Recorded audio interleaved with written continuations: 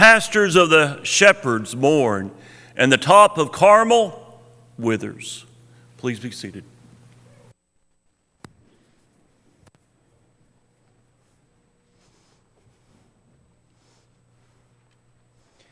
You know, you get into books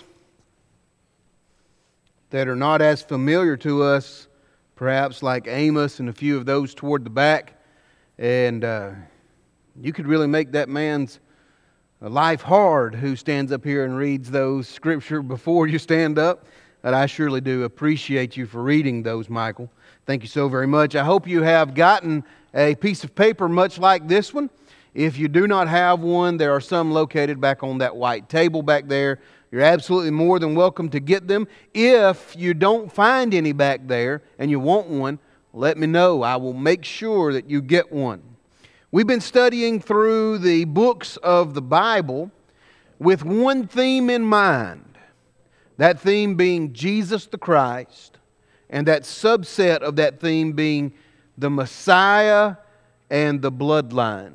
And so we can find that blood sprinkled on every single page of every single book of the entire Bible. We made our way to Amos tonight.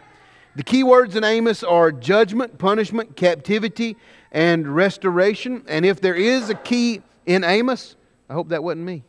If there is a key in Amos, the key verse I would put as Amos chapter 3, verse 3. Very simple verse. Hopefully you have remembered it or at times past have memorized that. Can two walk together except they be agreed? Now the answer to Amos is no, they can't. The key phrases of this book are, thus saith the Lord, seek ye the Lord. Both of these phrases occur about 5 times individually through this book. The key chapter is chapter 9. In this chapter, God proclaims His utter devastation for Israel and the temple that's located in Bethel. It is a command of God that the nation of Judah, or rather Judah is condemned of God rather for despising that same law that Israel does. Amos was sent to denounce Israel for her sin, and because of that she's going to be punished. As a message from God, Amos teaches that there is no possible way to escape these consequences. I wish I could tell you who said it first. And I don't remember. But it's such a good quote. We need to understand this, Faye. This is not an inspired quote, but it is a good quote for us to understand. We may have the ability to choose one thing or another, but we don't have the ability to choose not to suffer the consequences, either good or bad. Some of the good consequences are excellent. We come here, and a consequence of that is singing and being uplifted and enjoying ourselves with brothers and sisters of God's family. That's a great consequence. And we all too often think about those negative consequences, don't we? And they're still out there. Those negative consequences are still out there. We have the right to choose, but we don't have the freedom from those consequences. Amos was not of any priestly lineage. He was, however, a hard worker. He was a dresser of sycamore trees. He was a herdsman of Tekoa goats.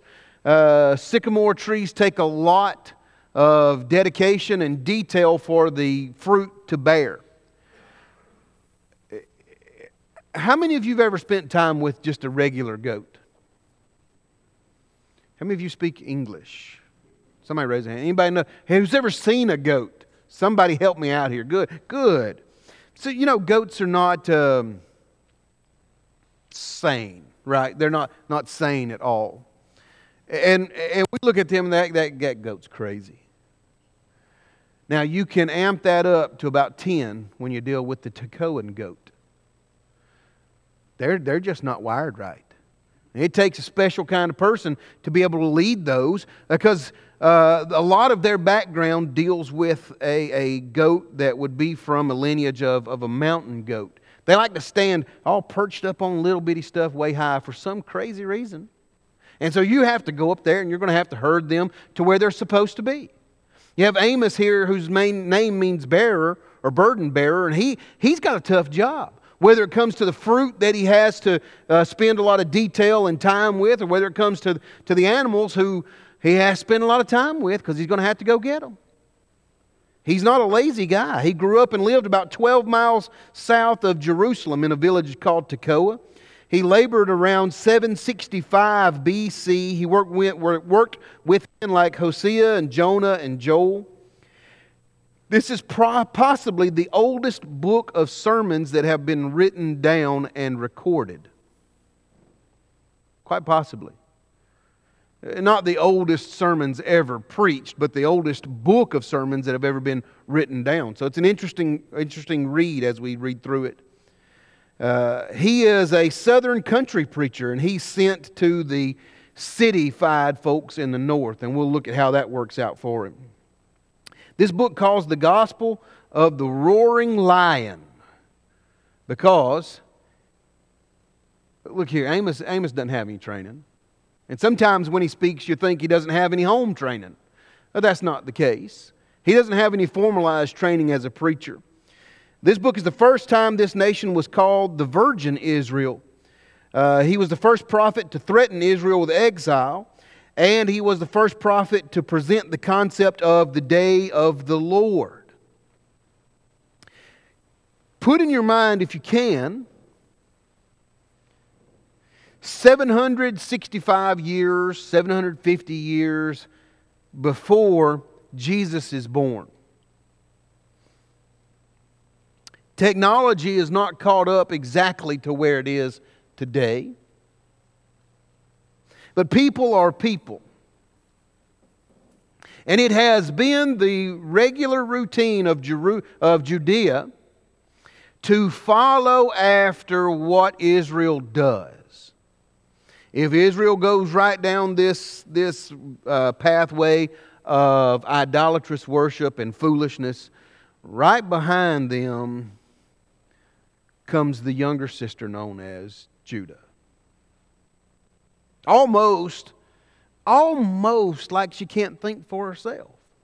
Almost like she can't see what's going on. She's blinded to seeing what's happening with Israel. And so she just decides to go down this path. And as your mind is focusing in on that time period, I want you to see a guy who has rough hands. You know what rough hands on a man means, right? It means he probably doesn't sit in an office and read books for a living. Right? You would like to feel my hands? They're nice and smooth. Here's a man who has rough hands. He knows how to survive and thrive in that wilderness lands where you find the sycamore trees. He knows exactly how to prune those trees back. He knows exactly how to prune those fruits back so that they begin to bloom and they just don't rot on the tree.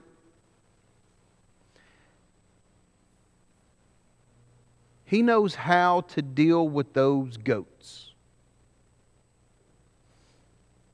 Those goats that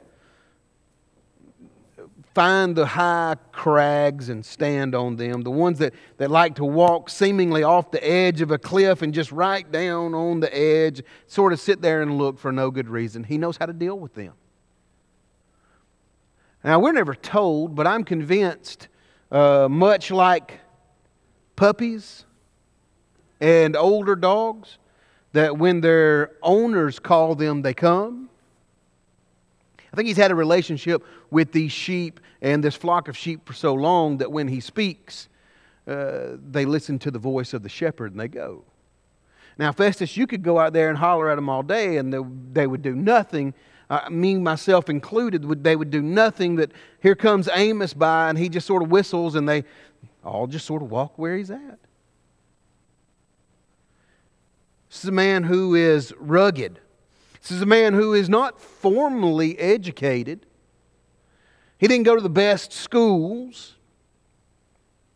He didn't have the best degrees. He doesn't find himself being respected. But he finds himself being sent from the south to the north. And like any other good country boy, he brings with him southern manners. And apparently, as you guys will tell me, he just doesn't sound the same. Imagine that. Somebody, take this as it's intended, tongue-in-cheek. Somebody from Arkansas telling somebody from Alabama they can't talk right. Imagine that. And here's the guy you see. He's a little quirky. His mannerisms are a little bit off. They're different from Judah. And I'm going to tell you something. They don't like him. As a matter of fact, when you and I start in chapter 7, verses 10 through 17, that's where we're going to start in order to go back to chapter 4. I want you to see the ending before you see why. They don't like him so much that they have threatened his life and his ability to eat. Don't miss this.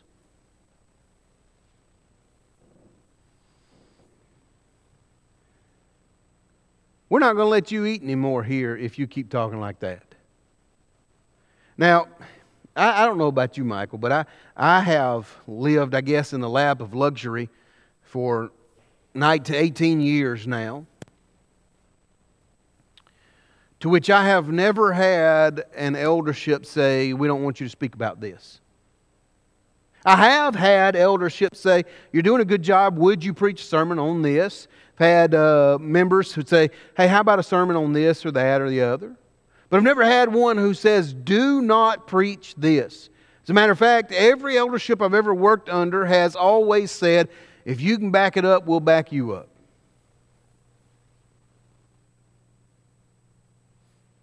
Amos is in a different spot. He's being told by the elite leaders in Judah, don't you come around here saying that.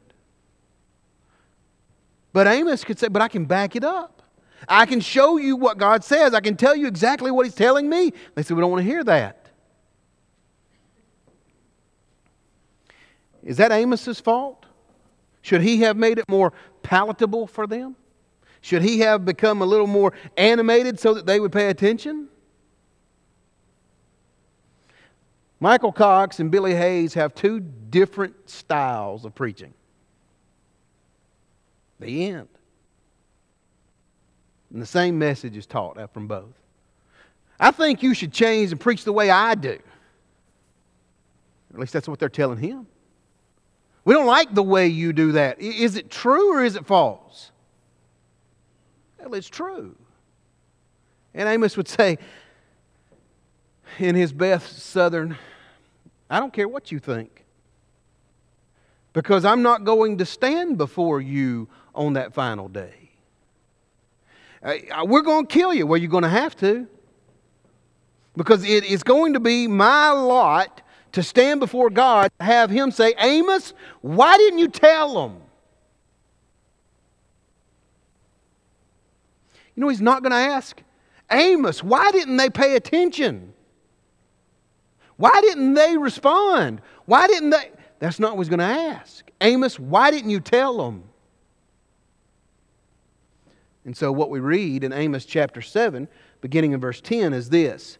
Amaziah, the priest of Bethel, sent Jeroboam, king of Israel, and said, Amos hath conspired against you in the middle of the house of Israel. The land is not able to bear all his words. Wait just a minute. How has he conspired against Jeroboam? As he said, you're going into captivity. Let's do a quick poll. Shake or nod. Did Israel go into captivity? Was God right? It wasn't a threat. It wasn't the prophet of God coming and saying, you're going to have to do this, and you're going to have to do it my way because I'm going to threaten you with God as the punishment. It's not what God was doing. God came to him and said, as far as we're going to kick this can down the road, you will go into captivity, the end. Well, we don't like that. You should have fixed that 500 years ago. But they did not. For thus Amos said, Jeroboam shall die by the sword, and Israel shall surely be led away into captivity out of their own land. And also Amaziah said unto Amos, O thou seer. That's another name for prophet. Go, flee thee into the land of Judah, where there's bread, and prophesy there. You hear what he said? You go back home where you can be fed and you can prophesy there. Notice this, but prophesy not again anymore at Bethel, for it's the king's chapel. It's the king's court. By the way, we don't really realize how true of a statement was just made right here. Amaziah said this is the king's chapel. It's the king's court. And he's 100% right. Because the place at Bethel was not the place God instituted for worship, but that's what they were doing. This is what the king set up. You're absolutely right. Now, Amaziah thinks that that's something to be taunted and something to be looked at favorably, but you and I look at it and we say, he's just in the wrong place. Look at verse number 14. Then answered Amos and said to Amaziah, I was not a prophet, neither a prophet's son. I was a herdsman, a gatherer of sycamore fruit, and the Lord took me as I followed the flock, and the Lord said to me, Go and prophesy unto the people in Israel. Hey, Amaziah, I didn't sign up for this. Whenever you hear the phrase, son of a prophet, or a prophet's son, that deals with those men who were chosen to be prophets, but yet there was a school. Much like our preaching schools, there was a school of the prophets. And he said, look here, I'm not a prophet, and I didn't go to school to be one, but when I was out working, God told me you'd better go, and you better speak to them, and you better tell them what's right and what's wrong. Now, you can deal with it however you want to deal with it. God didn't tell me to come up here and beg you and plead with you and just bawl my eyes out that you would obey. God told me to come up here and inform. Why? Because they're going into captivity. Period. You can write that down. You can see it happen in 606, in 596, and in 587. They're going to go into captivity. He's 150 years short telling them what's going on. Now, therefore, hear thou the words of the Lord. He said, you know what? I may never get another chance to say anything else here in Israel, so I'm about to do it. I'm going to tell you everything I can tell you. Now, you can kick me out, and you cannot feed me. But it's not going to be that the word of the Lord will not be heard. So he says, Thou sayest, prophesy not again in Israel, and drop not thy word against the house of Isaac. Thus saith the Lord, Thy wife shall be a harlot to the city. Thy sons and thy daughters fall by the sword. Thy lands divided by a line. Thou shalt be and die in a polluted land. Israel shall surely go into captivity from this land. And it happened just like God said it would. So why does Amaziah come out to Amos and say, you can get out of here? It's because of what he preaches.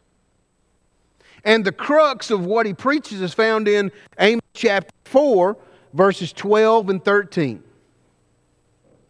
Everything that he preaches is found right here.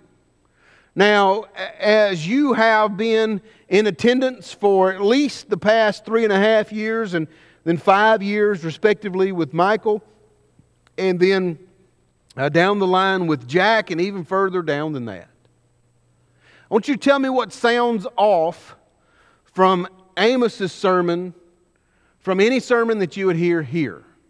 Here, preached from this place. Here. H-E-A-R and H-E-R-E. You ready? Look at verse 12. Thus will I do unto thee, O Israel, because I will do this unto thee. Prepare to meet thy God. Now, what sounds different? I'm going to let you squirm for a minute. Can you find it?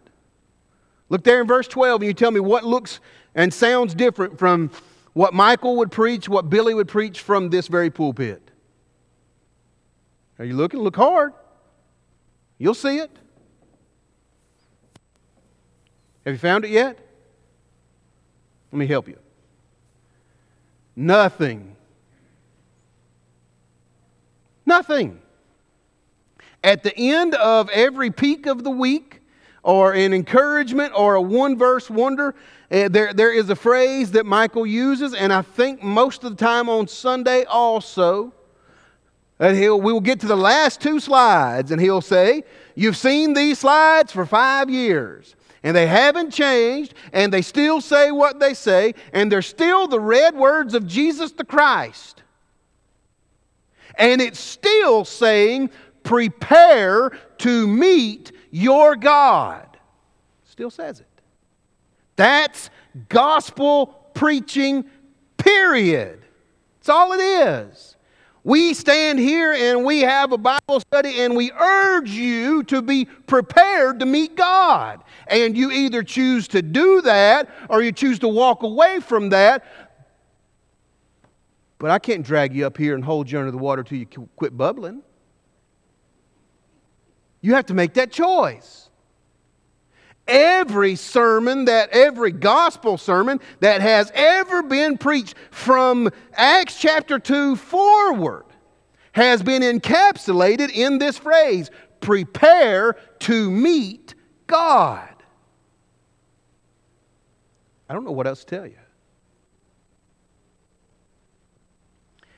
You know, when you ride on 30 and you're headed back from Little Rock, and you go through just before the Benton area, there's a sign off to the right-hand side, and it's been there as long as I've been here. You know what it says?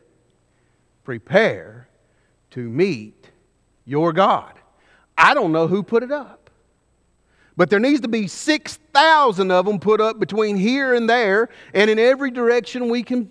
This is a trumpeting sound of what God wants man to know. Prepare to meet God. Why? Because this life ain't long, but eternity is. But a few years here, and I would say at 46, y'all don't tell Miss Brandy this, but there's no way I'm making it to 92.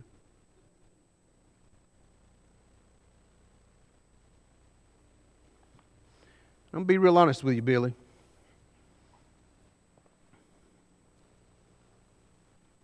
You need to prepare to meet your God. Billy, you ought to have already been prepared to meet your God. Billy, you should prepare every day to meet your God. Absolutely. The entirety of Amos's sermons to a nation that was falling away from God is, you had better be ready to meet Him. Every gospel sermon ends the same way. You had better be ready to meet Him. Let me ask you this. Have you done the things to be adopted into the family of God? Have you obeyed the gospel? Now, if you look at that question and say, I don't even know what obey the gospel means, then that tells me you have not. But you can. Don't think that you cannot. You just need to know what those things are. According to Romans chapter 4, or Romans chapter 10 rather, in verse 17, it starts with faith that comes by reading God's Word, hearing it and understanding it, putting it into my life. It's followed by a man who will, or a woman who will repent.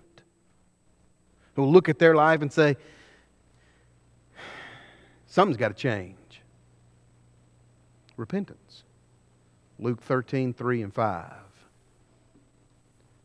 Falls forward into confession that Jesus is the Christ, that the Messiah is the 1.2 gallons of blood that will save humanity, and it ain't in me, but it can be on me. Is He Christ or not? Well, is He or ain't He? You like those old Alabama words? He either is or He ain't. Which one is He? If I'm willing to do that, would I not be willing to have my sins washed away? Not be raised to walk in a newness of life? Not be adopted into the family of God? Become His child tonight? Prepare to meet your God.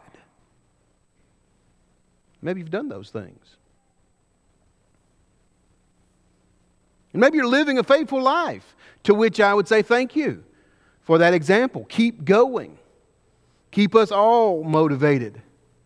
It might be that you've done those things and you haven't been living that life. And you know if you have or if you haven't. You know it.